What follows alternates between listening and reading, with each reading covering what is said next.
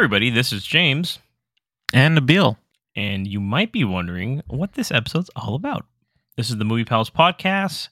This is what we are deeming as a secret episode. This episode is a series of episodes we're going to have where one of the hosts of the Movie Pals podcast will actually get ahead where we are not telling everybody else what we're reviewing. It's a one-on-one, more of a discussion-based review / I guess you might say like brief thoughts.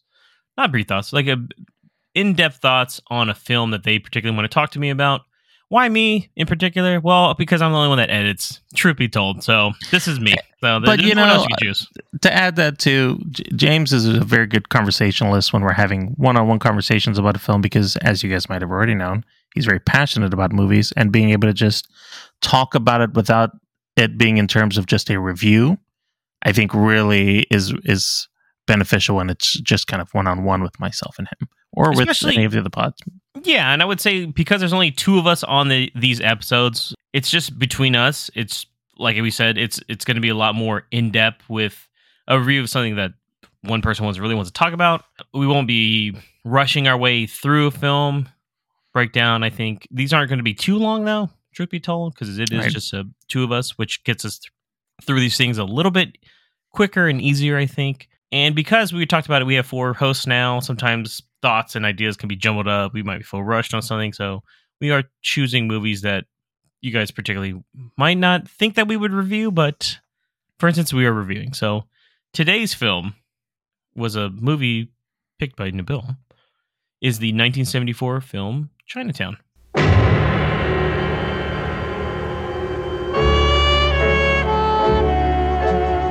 Los Angeles, 1937. There are lots of guys like J.J. Gittes. They're easy to find, if you want to find them. Mr. Gittes, have we ever met? Well, no. Never? Never. Since you agree with me that we've never met before, you must also agree with me that I've never hired you to do anything, certainly not spy on my husband.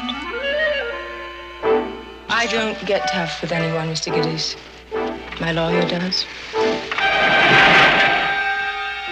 You do your job.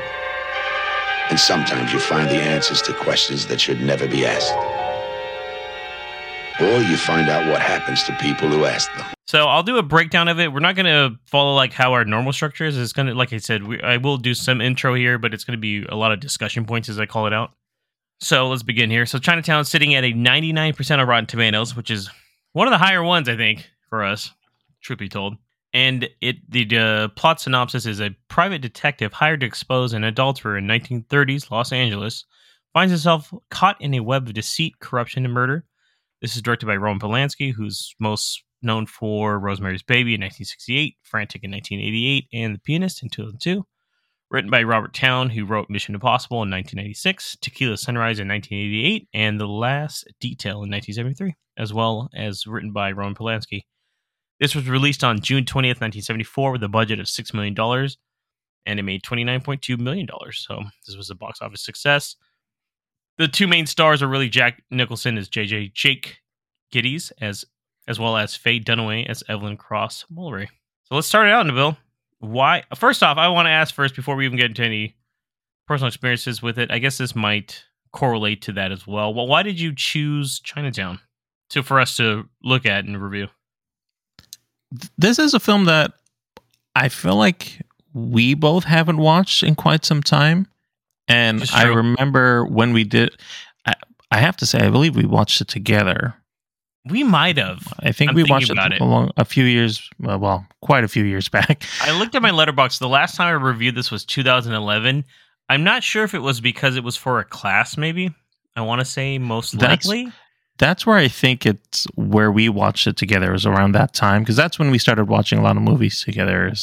Around 2011. I used to come over and we would just. I used to have a lot of weird films I'd have to watch for all these film studies class when I was going to Berkeley, and I want to say that probably clicks. I wasn't sure because just seeing it now too, especially, I even thought about it when rewatching this. I was like, did I even see this in HD before? Like, is this the first time? I don't think so. Yeah, I was thinking. I was like, or was it just like I didn't recall, but it has been like 13 years since I last saw it. So, and that's the last time that I saw it, and before 2011, essentially when I saw it last, it had been like on Turner Classic Movies or something that I'd probably seen. I it feel on, like this a long movie time was on ago. that a lot. It was either that or I always say TNT, but TNT wouldn't show something like this. I think maybe like one of the movie channels, HBO Max or Showtime or something. I don't know, but I'm pretty sure that's how I first saw this movie.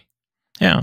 And so I thought that it was something worth re-exploring again because of the fact that it's been so long. And every time I watch this, or not really watch, but think of this movie, especially recently, it reminds me of you. And that's where I'm getting the correlation of thinking, well, I think we watched this together. One of the early remind me not necessarily the topic of the film, but the film itself, just like watching it or thinking of it reminds me of you because I believe we watched it together. And that was the first time a long time ago that I can recall watching the film since. Yeah. Okay. I guess, yeah. I'm just thinking about the first time. I want to say I saw it before 2011. Oh, I'm sure you More have. than likely. But this was one of those movies I had heard about quite a bit that was out, and all the film buffs, you have this list of movies you're supposed to see. Yeah. And this is always on that list. A lot of people think this movie's pure perfection, and we'll get into our thoughts on it here in a moment, but to a point, I think most of this film is really well done, and there's no way I appreciated it back then, especially now. Just rewatching it now, even there, it's a pretty complex plot. I think I don't know if I'm definitely underselling that, but I think before I swear because I remember rewatching just before rewatching this, I was just trying to think of the plot. I remember it had something to do with the water, something like that. I was like, I know there's something with water. It's technically a film noir. The film itself is a bit slower. It's a slow burn. It's sitting at 2 hours, 10 minutes. But I felt like watching it now, I felt like the pace was actually really good watching it. So agreed. Yeah. I don't know if you had the same thoughts on it too. Overall, I mean, we'll get into what we thought. Let's just jump into like what we actually thought of the movie. I actually thought it was really, really good. Yeah, the same. I feel the film still holds up really well. There's a lot of intrigue built into it, and like you said, it's a bit complex. There's a lot of layered conspiracies, and in a lot of films, you have just the kind of one overarching conspiracy, and you like mystery films, and you'll go into one area and it opens up everything for you. And in this film, it just nothing connects the way you think it's supposed to, and until you really get to near the last act and realize, oh my gosh, all this is supposed to be connected, and you like it just didn't make any sense where it was leading to until you finally got to the reveal. It has a very good mix of twists, and turns in the movie itself, and I appreciated that this time around. Maybe I wasn't paying full attention back then, or I don't know. It worked better for me this time around. Everything clicked. I understood the plot very clearly, and I was like, I just kept thinking throughout watching it that I forgot how it ended, actually, tell you the truth. Yeah. So I think it ends very abruptly, very chaotic. Very, very chaotic. Adds to kind of the message of the film, though, I think, if that makes sense, too. That's Chinatown. Yeah. That's Chinatown. Like, okay, I guess. But for the most part, I really enjoyed it. I thought it was beautifully shot. There are some really great moments in this. It's a film noir that takes place largely in the daytime, which is cool. No rainy scenes either, because it's also taking place during a drought. During a drought, which a lot of film noirs are like these dark and gloomy, always kind of a rainy night start to things where somebody's in an office and trying to get a private eye to help them out. And this time it's like, well, we can't do that because there's a drought going to California. And unfortunately, these people aren't going to be able to have much water in this. It's a film noir without the water, I guess, if that makes sense. Yeah. Let's jump into characters then, really. What did you think? I mean, I'll just ask you, who stood out the most here? Obviously, it's probably Jack Nicholson. Yeah, Jack Nicholson is the standout here. He's equal parts charismatic and an asshole. And you watch it and you're like, I shouldn't like him, but I also think he works well because as the film progresses, you're like looking at his feelings for he takes his career very seriously. Regardless of what's going on over there, he finds it very important. Did you find it? I found it was strange because at first, I don't know if you're supposed to think he's like a slimy guy. That's how I felt like it was supposed to come off initially. There's even a scene in the beginning where the supposed wife of the Department of Water and Power CEO, or I don't actually know his. Yeah, he's one of the guys, right? He's like one of the top guys there, and he's basically, she's out there like, oh I think my husband's unfaithful, and I don't want him. I want you guys to investigate. And then he's like, do you love your husband? Yeah. And then he's like, then go home. He's like, let sleeping dogs lie. And I don't know if that's supposed to be like, okay, is he being a realist? Is he actually not trying to rip her off for more money? Basically, it's in the beginning, it's tough. And then he is one of those. He's very Jack Nicholson. I don't know if that makes sense either. There's his only one character guy. Itself, like he's very constantly making jokes at other people, and he's calling people out. He has a history that's slowly revealed throughout the film, which I thought was kind of nice. He runs into a lot of people that he presumably has worked with in the past and had run-ins in the past with, and everybody seems to know who Jake is. Like, he seems, for a private eye, he seems like a very popular guy for around 1930s Los Angeles, I guess. Yeah, they all know him. He's got a lot of name recognition for sure. Yeah, but he's quick to also. He's got a bit of a temper. I remember the scene where he's getting his shave done. A guy is just calling him out that works for like a mortgage company or something. But again, like defending his career. Yeah, right? He's actually he's very proud of his work. I think he's very good at it.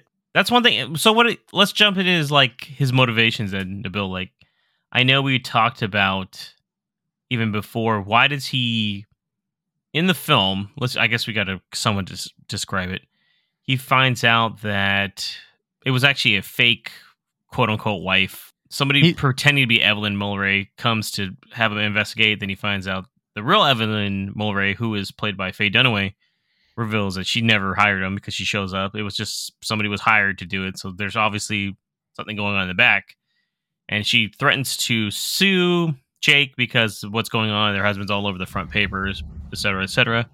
But then she suddenly tells him, like, hey, I'm going to drop it. But Jake still pursues what's actually going on. He's almost, I guess you might say, intrigued by it all, or because he was involved somehow, he wants to clear his name.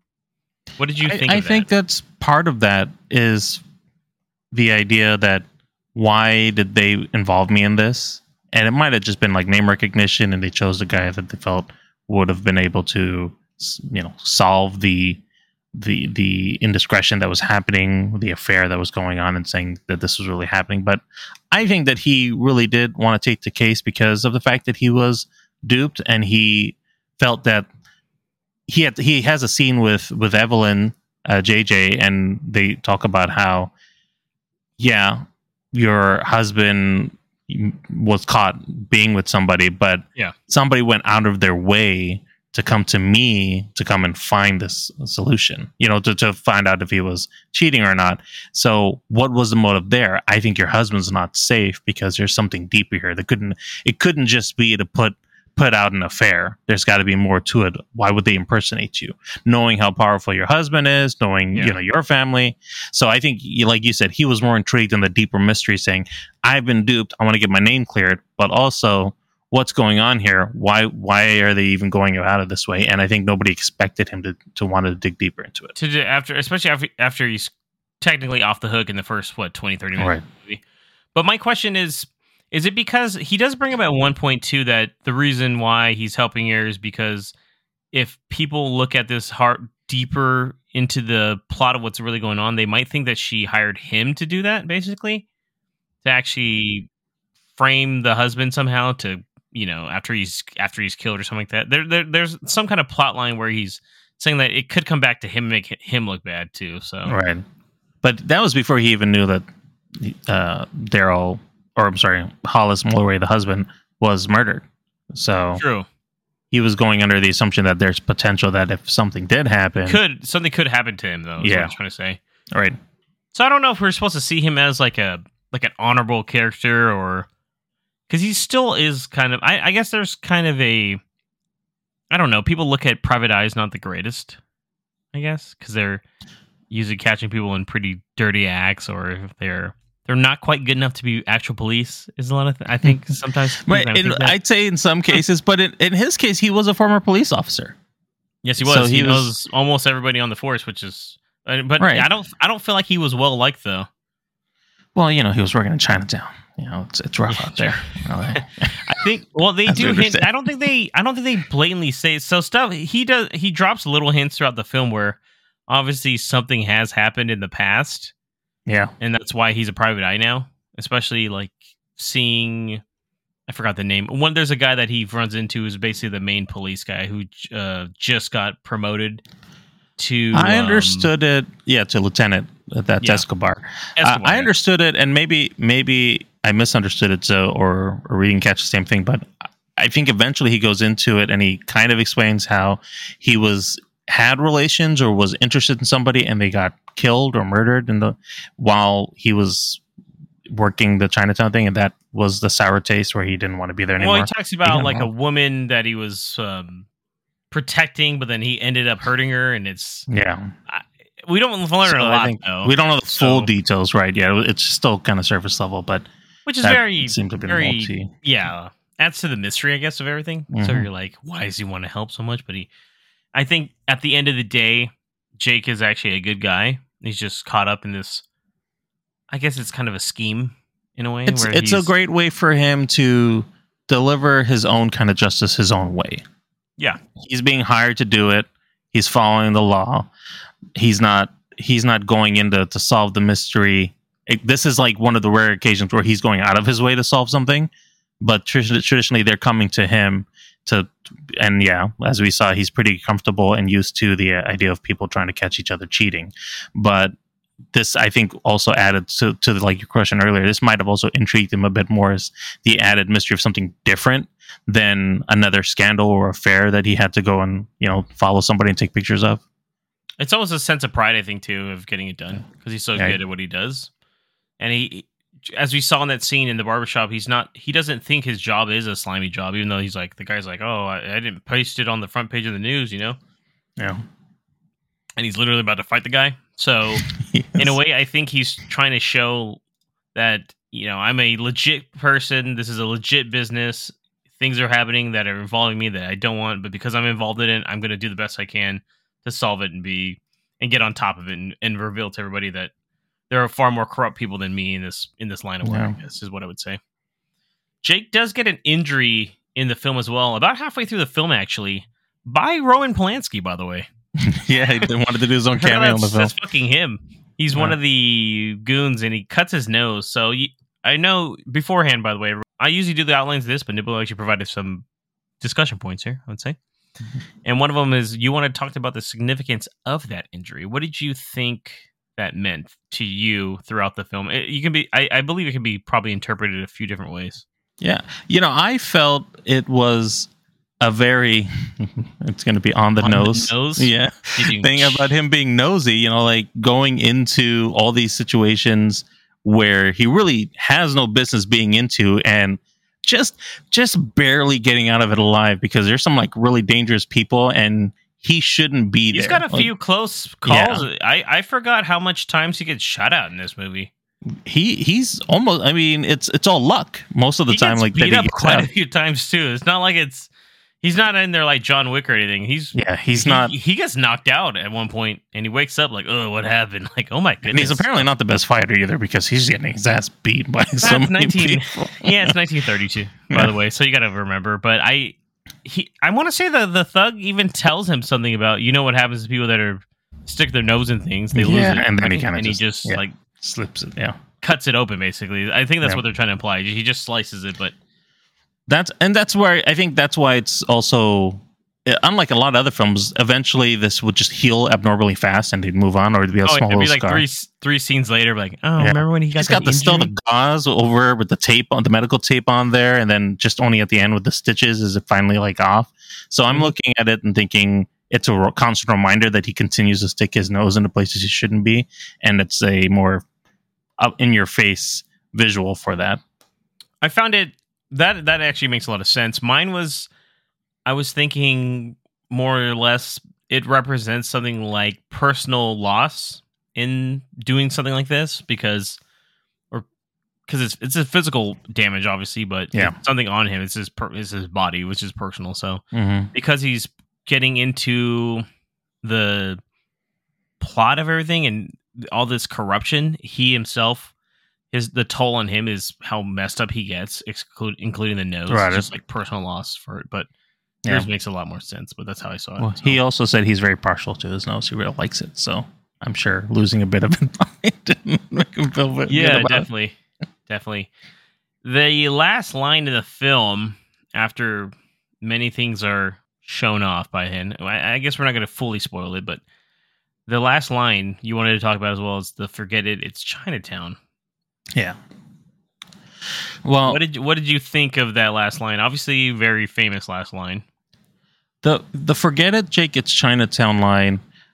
After it happened at the end of the film, it really clicked again for me on what that meant, and at least for me, it just identified how chaotic everything is. Like, there's no rhyme or reason for any of it. They're using the term Chinatown throughout this film for some crazy thing, that he used to work over there, and it's just Chinatown. It's a bad place to work, or these. That's what happen. they're trying to imply is that would be like the Oakland of the area, right? Basically, like if I was going to go, at least in 1934. Yeah, you don't you get that beaten. Good luck, right? So it's like, oh. And so at the end, when what happens, the idea of trying to find rhyme or reason, like how could this happen? How could we don't want to spoil too much, but essentially, how could evil win? And because ultimately it does at the end. Yeah, and colleagues like it's Chinatown. It doesn't make any sense. This is just what it is. Yeah, because Jake is standing there in pretty much shock at the turn of events does not turn into a typical Hollywood ending, which I really liked. The ending I thought was great because it is so chaotic and there is so much going on in that last 10 minutes of the film that you almost need to rewatch it twice just to kind of catch it all, because these things are happening, and then you realize that ultimately the bad guy is probably getting away with it all, and the corruption and back dealings that are happening are most likely going to keep happening. Which, by the way, that was not Robert Towne's original ending. That was Roman Polanski's ending. That really? Okay, I didn't know that. He changed ending. He had a much happier ending, and disagreed with what they were doing. And Roman Polanski, because if you guys don't know, during this time, this is around the time, I think it was a year or two after, was it her name Sharon Tate was killed? Murdered, by the Manson. The part of the Manson murder. So he was still dealing with that and felt there was a lot of evil in the world because of it, and did not want a happy ending. He wanted that to stand that way. So he made that change. Yeah. I think this also correlates with the themes of corruption and futility. Yes. Because Chinatown represents that no matter how hard you work against trying to do right, in the real world, it doesn't matter, which is such a bleak outlook, by the way. It's basically like the anti-Batman. Like, no matter how much times you keep fighting it, it's just going to keep coming back up and either winning or overdoing you or overcoming you. It's like, oh my God. So, well, and think about Jake, right? Throughout this film, he's trying to stay within a objective framework. He's trying to come in and just solve the mystery and not get taken by Evelyn's, sexual prowess or whatever, like being interested to her or of the power around everything. He's just trying to solve the problem. And he, throughout the film, is fighting that, and at a certain point falls back into it and succumbs to finding some kind of happiness for a brief moment. And then suddenly he discovers something and is like, nope, I was wrong. She's crazy. She's hiding. She's been hiding the whole time, hiding things from me. And remember, that's when he called Escobar to come over, and it's like, you need to be upfront with me. Like, he was starting to lose faith again because of the fact that he believed that, no, what am I doing? Everybody's lying to me. This whole place is evil. Why am I even involved with this? And then obviously running later and realizing he made a mistake and didn't understand the whole picture. But very Chinatown, right? Very Chinatown. Very Chinatown again. God damn it. So I think that even him as a character is a part of that futility and a part of that corruption, where he knows about everything that's bad around him and doesn't want to give into any hope, and falls into his better nature, and then realizes, nope, shouldn't have done that, burn myself kind of thing, and falls right back into realizing that no, everything's just bad. So. Yeah. Yeah, he basically realizes that the system is corrupt, and that no matter what he does at the end, that's how he's so he looks almost shell shocked. Kind of, yeah. He's On basically PTSD. because the guy's even Escobar's like, "What are you doing? Get him out of here! Get him out of here." What are you getting?" He just stays like, "I'm doing you a favor, partner." And basically, he just stand there, and his two partners basically have to take him away, and one of them is the one that says the "Forget it, it's Chinatown." I forgot that was who said it. By the way, I was like, "Oh, it's like one of his cronies." No, I mean they're not even bad guys; they're just basically people that just also work with him. Yeah. So you get a lot in that last like 2 minutes, and they just do like a crane shot out of there, just kind of showing like the chaos of what's going on in the street in Chinatown, and someone's dead, someone takes somebody. They almost got run over. You can see like cars about to hit them, and yeah, the bad guy's getting away with the person that is kind of the center point of a lot of this plot, I guess you might say too. Really good ending, man. I don't remember that ending being that good, and I think I just kind of appreciate those kind of slow burns a little better now compared to when I probably first saw this fully back, like I said, 13 years ago or so. It's a movie it definitely surprised me with that too, with just how well it was shot. And I think the writing for Robert Towne and Roman Polanski was pretty much immaculate on this movie. There's some really good dialogue in this. So would you consider it? So you wrote down too, is it actually considered a film noir?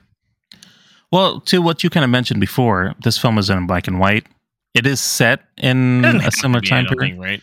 This was I was doing a little bit of research before we had the pod, and this film was one of the first films considered a film noir because it being in color. Like there were other ones, but this one, maybe because of the reception, how it was executed, I think that it was actually considered a film noir, even it being in color, and it's kind of more like a neo noir, like second generation. Yeah, that's what I was gonna say. I think it's more considered a neo noir, which I mean, if you look at what that even means between the two, it's very, very, very close. So. Yeah, but I say that I brought this up because there's not a lot of, after a certain time frame, especially this being in the 70s, we were getting into more of the we were leaning more into like the machismo stuff. We've got like the Dirty Harry, we've got like the French Connection, like these guys, these cops. It's much more like grittier. The 70s films, whenever I studied film, was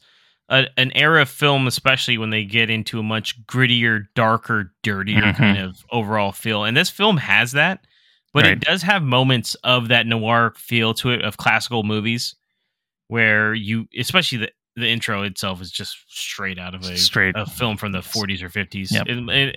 It is definitely recreating that or copying that, I guess. The title sequence, even the ending sequence, the way that it does it, the music, the way that the music plays, the way that some certain shots are shown, especially of the orchard, not orchards, right? No, orange. The trees? Orange orchards, yeah. Yeah, there's still orchards. Okay, sorry, I don't know the proper term. I'm ignorant. So, like shots of that, even those kind of shots look good, but then they add a bit of that 70s grittiness, I think, especially, for instance, when he goes to the orange and then he gets started getting shot at and he's trying to back out and he gets shot and the radiator or something blows up, then he gets shot. It's crazy. Then the tire blows out and then you get to see him beating up, and back then they didn't really show a lot of like blood and scenes and he's bleeding out. And that's true, yeah. That's a good point. So it does give you still some of that grit. There was a lot of blood in this film. A lot of, again, Jack Nicholson gets his ass kicked throughout the film, but there's just a lot of violence. It's rated R, right? I think. Yeah. I don't think it's rated R, actually. Is it not rated R? Ooh, I didn't know that. Oh, no, it is. I'm sorry. You're right. I apologize. Okay. It is rated R. Well, it makes sense, but for 1974, there's still, like you said, this is definitely showing off quite a bit of things here. So, yeah. For the most part, I felt like it was a noir because it is definitely one of those films where there's a mystery going on. I thought that what was cool was the whole point of, even though it wasn't Evelyn Mulvey, it seems like a lot of film noir films start with some kind of wife or somebody missing, and there's a bigger kind of threat to it all, and they find out that there's more going on and all this stuff. But I thought it was still well done overall, though, with that. Yeah, true return to form for the genre itself, at least from that period. It's and they're much rare, right? Over the years, they've become harder to identify a good noir film because the genre's not used as often, and mysteries aren't. People want more comedy, I guess, out of their mystery. That's why we have a film like Knives Out, which isn't a film noir, but it's a good mystery. Yeah, I would say that's more like a whodunit. Mm-hmm. A lot of the, I don't know, modern film noir films anymore. Truth be told, I guess. I would consider like a film noir is Drive like was one. Drive was one. I was thinking like Blade Runner 2099 or 2049. 2049. I'm sorry. That is more of like a modern version of a film noir, even though it's a sequel. Like the way that story goes plays out in a similar manner as trying to uncover this plot. That's definitely a movie you watch. I've only seen that one in theaters, so. But yeah, especially with the mystery aspect, I think of that one. So, I mean, you could even say the original Blade Runner is probably a noir version of it. Yeah, definitely. But anything outside of that, let's just move into any scenes. Or you want to talk about strengths, surprises, shortcomings of the film itself? Was anything missing from it for you? Was anything really strong? I honestly, when I was watching it, I was at first feeling like, oh, this is just going to go very slowly and we're going to drag our way through the next big scene. But like you said, after watching it and like really sitting with it, I realized that there was purpose to everything. And it was complex, but maybe because we're older than when we were watching it last, I was able to follow along much better and really start getting a better picture of what was going on. I found that for myself as well. I was like, man, I'm really like digging this a lot better than I remember. Even though I think I graded it pretty high before, but I appreciated it a lot more this time. I was just agreed. Everything just kind of worked a little better for me, and I think I wasn't in like a total rush to watch it. Although I will admit, I did finish it right before we started recording here. But I it's a movie I've seen before, so it wasn't like, I don't know, I wasn't going to be confused by the plot. I was like, what's going on? But now I caught on to everything, and I loved, like I said, my biggest strength, I really like the dialogue in this film. I think it's well done. I think Jack Nicholson is arguably, he has a kind of charisma to himself in this film too that just makes it work, and you're kind of rooting for him the whole time too. Yeah. Even though, like I said, in the beginning, you're not quite sure what to think of his character, I think by the end you do realize, although he's seen a lot of things in the past, this is something where I think by the end of the film, he even his character expected it to end a different way. If that correlates to how they wrote the ending, I guess. Well, it makes sense now that you told me about the Roman Polanski thing. So I was like, oh man. So I think the twists, they have some pretty shocking twists in this movie still. Yeah, and there's a couple. It's not just one twist. Like there's layers to, like we were saying. I don't want to. We don't want to spoil too much because it's an older film, but the movie is the twist. And if you've never seen it, it's a really, I wouldn't want to bring it up either. Reveal, for you to have to. Truth be told, I forgot what the twist was until we were watching it, and I was like, oh, that's weird. But I will add too, the supporting characters really add a lot to this film. Even the dialogue between Jack Nicholson's character Jake with that former sheriff Mulvihill that they hire as kind of like that dialogue between them where he knows him and he's shitting on him. Absolutely clowns on him about, he's like, they shut my water off. He's like, why? Then you don't use it or wash in it. Why do you care? And I was like, man, he obviously does not like this guy. But those kind of conversations work so well between him and Escobar, the lieutenant, them talking to each other. It's the same thing where they have a history. They don't really like each other, but they don't hate each other. And it almost seems like Escobar just every time. This is not the first time he's seen him, obviously, right? Showing up private eye stuff, so he kind of just tolerates him, I would say. Yep. Or even the tense conversation he has with Noah Cross, the father of Evelyn, and that kind of psych out that Noah's trying to do to him to get him off the scent of what JJ is really trying to figure out here. That conversation and those interactions really, like, those side characters help really move the story and keep things interesting because they're interacting. Like, everything falls with Jake, of course, and Jack Nicholson is carrying this film throughout, but it's with those supporting characters that have just been cast so well, and they're delivering such a way where we are doubting everybody who we're talking with and not sure about their motives as we're going along with it as well. Yeah, and I think that the one aspect of the movie that I really liked as well was all the different locations they are in. They really make LA look beautiful in this kind of movie, even though it's during a drought. This is the thought I get whenever I think of For instance, the game LA Noire was very much heavily influenced by this movie as well. Oh, I mean, you can see that all over that game. Yeah. And it's kind of cool because he's going to all these locations. He's going to like the orange fields. He's going down to this dried out dam. He's going to the Los Angeles River. He's going to this retirement home where there's a huge twist with who's really running things and who has, where these people are being kept at. And it's got some really cool locations. And I think that really works. You don't see that a lot in movies these days. And it's definitely one of those things where if they do these kind of certain shots, it looks like these shots are actually in locations. I mean, there might be some sets, but nowadays this would probably be something green screened in or... Yes, definitely. Yeah. So you did have a question though. With this movie, if this movie was made today, first off, could this movie be made today? And if so, would it be successful? What do you think? I honestly don't think it would be. I think that a lot of we were just trying to think of some film noirs right now without a big... Yeah, you need good character actors, which there are a lot of them, but they're also not always used in the best way in a lot of the films. So you think almost a remake of Chinatown? Like, who would you cast? Yeah, like who would you really put into this film today? Even to play Jack Nicholson's character, Leonardo DiCaprio, because he's basically Jack Nicholson. At this point, probably you'd have to, right? At this point, yeah, he's basically turning into him. So I'm like, well, probably. I mean, yeah. But that's a good point to think about of the types of films that we're interested in watching right now. And I know a lot of people talk right now about being fatigued with superheroes and wanting to see smaller films, something more original. But when you get it, you don't really watch it. There's not a lot of those films that are doing very rare are they being successful. So I feel that a film like this might not do as well. I think they just don't give it as much advertising too, as opposed to superhero films. Superhero films get this huge budget, so they have to make it back, and that's why you see them advertised out your ears basically every time you see something. And if they did enough with, I think it would really come down to having like an all-star cast, very much like how you're saying Knives Out. The reason why that first one did really well, not only just because Rian Johnson, I think, is a really good writer.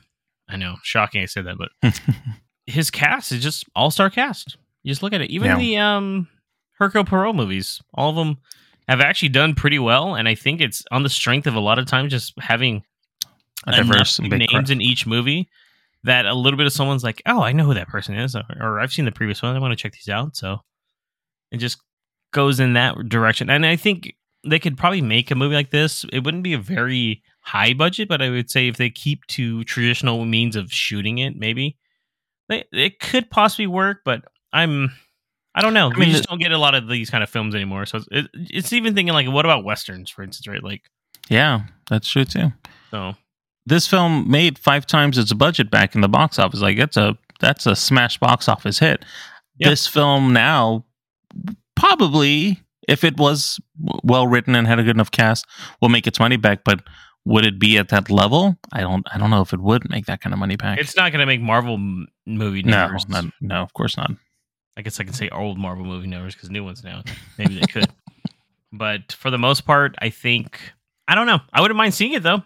Yeah. Truth be told, because I really actually enjoy films like this where there's a little bit of a mystery going on and corruption and just a kind of like, I guess Jake is also supposed to be kind of like an everyday normal guy.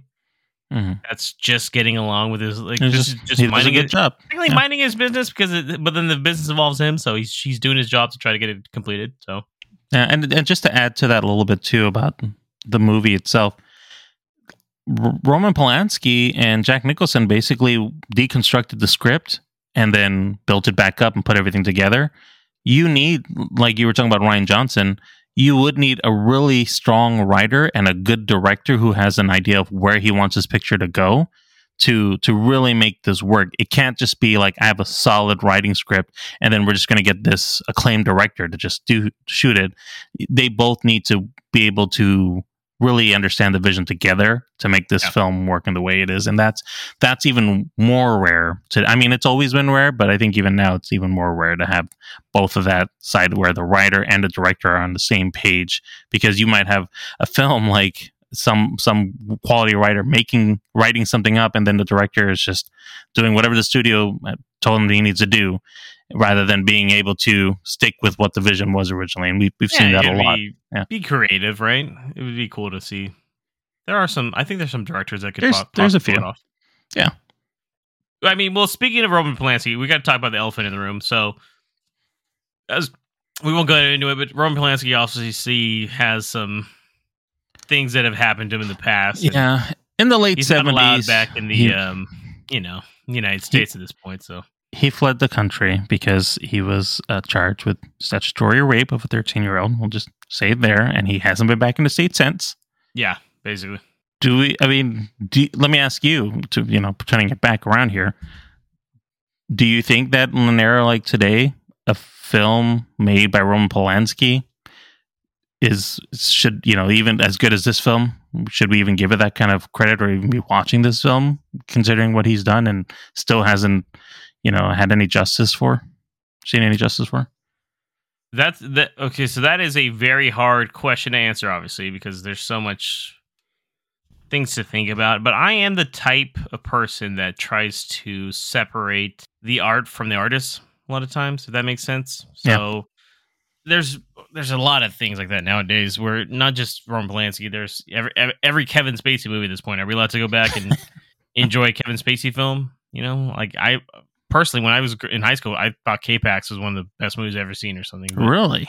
Yeah, I'm a big fan of K-Pax, but that's an unknown film. Most people don't remember that one, but right. Am I allowed to like that movie anymore? And I think, yeah, anyway. Roman Polanski made Rosemary's Baby, which is arguably one of the best horror films ever created, too, on top of that. So, true. Put it on the map. And I think a lot of, it's shitty. I don't have to like the guy, but I can appreciate the work that everybody else put into it as well. Yes, he is the director and technically putting this in and giving him praise, but I am the type that also likes to try to look past it. I won't actively go out and see a lot of things, but I think I'm not the type to either. His seems like it's pretty cut and dry, but there are some people that have been accused of things recently that I think have gotten a really bad rap for things, and I don't know. I'm not one to quickly judge unless it's proven, but Roman Polanski's case, yes, I can say, Roman Polanski, most likely, piece of shit, but very, I can't deny that his films from a pretty decent point, at least up to 2002, because The Pianist also is very good. He won an Oscar too, yeah. And he just wasn't there, which is crazy, but leading up to that, at least I know he has a few hitters in his discography, I guess, if you want to, or filmography. And I think there are some ethical questions about looking at a film like this, but it's no denying that this film is very, very close to being perfect in my opinion. So but once again, it's very hard to answer that. So I agree with you, though. It is something. It's subjective. We can't speak for everybody, and others might feel completely different. But I do agree that even with the separation of art and artist, the way that the art is being created has even more meaning sometimes because of the history of the art maker. Whether it's people don't always look at film that way; they might take it a little bit more literally. But if you just look at a piece of painting, a famous painting, and think about what that artist may have done in his time or her time. It's a lot. You'd be surprised that some of your favorite filmmakers are just not very good people. Yeah. It's almost to the point where you have to kind of look past it. You judge the body of work for what it is, and that's it. And then if you're going to blame anybody for anything of like allowing these people to work or not being criticized, blame the studios. They're the ones letting them be in there. But I mean, once again, this was before this even happened, so this was still technically. And he had just dealt with his own tragedy with his wife at the time too. So so I mean, it's hard to do it. It's hard to separate. It's one of those things where it's rough. I'm big on giving people a second chance. I think if people can, I mean, obviously this is very insane, but there's a lot of people, not just talking about Roman Polanski, actors, actresses, directors, executives, that truthfully that have done the time, and if they've done the time or made reparations for what needs to be done, I don't mind giving someone a second chance. But it's kind of like the fool me twice, shame on me though, if it keeps happening, obviously. But that's my opinion on it. I know it's not a very popular opinion, but that's the way I look at things. Because if you can't be forgiven for something, is there any point in even trying sometimes? So no one's perfect. And again, not condoning what he did. No, definitely not. I'm not saying Roman Polanski. I'm more talking maybe like James Franco or some shit.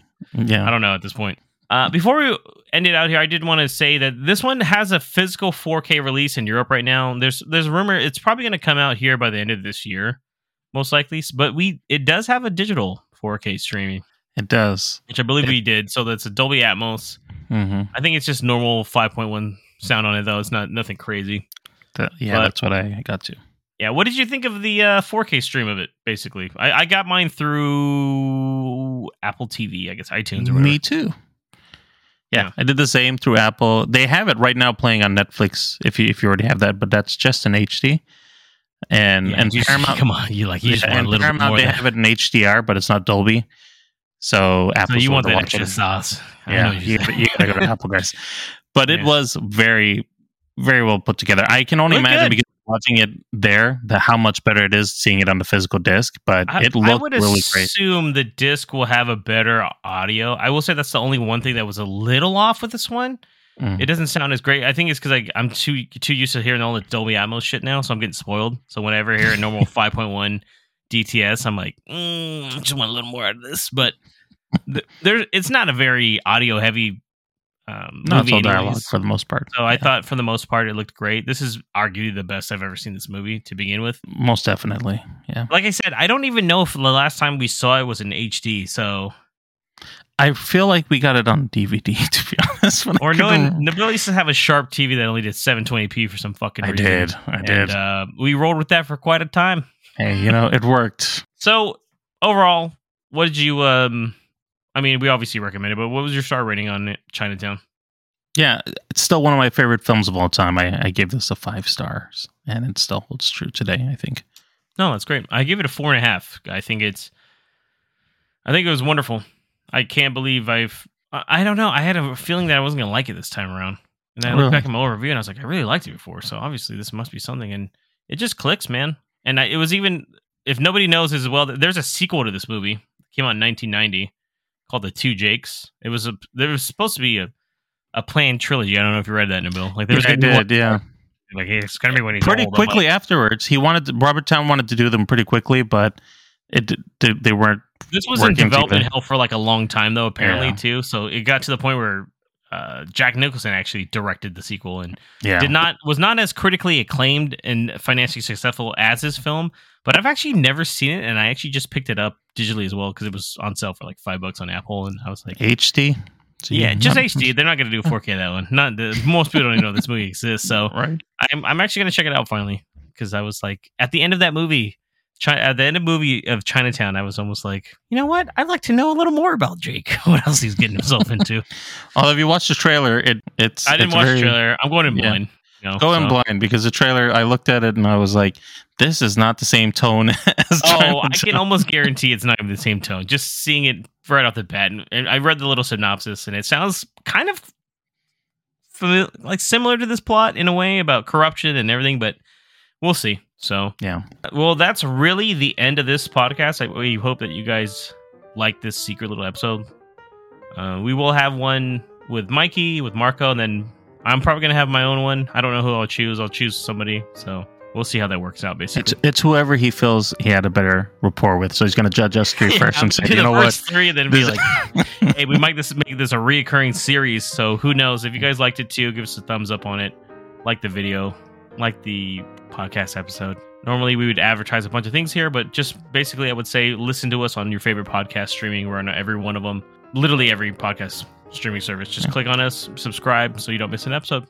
And we're on TikTok too. Listen to us on TikTok. We are on TikTok, yes, as well, on Movie Pals Pod. That's one of our newer plugs that we're talking about here. So take a look. Mikey's been doing really good with posting those up. So other guys have no idea that this episode even exists, so we don't know when this is going to drop, but whenever it does, we hope you like it.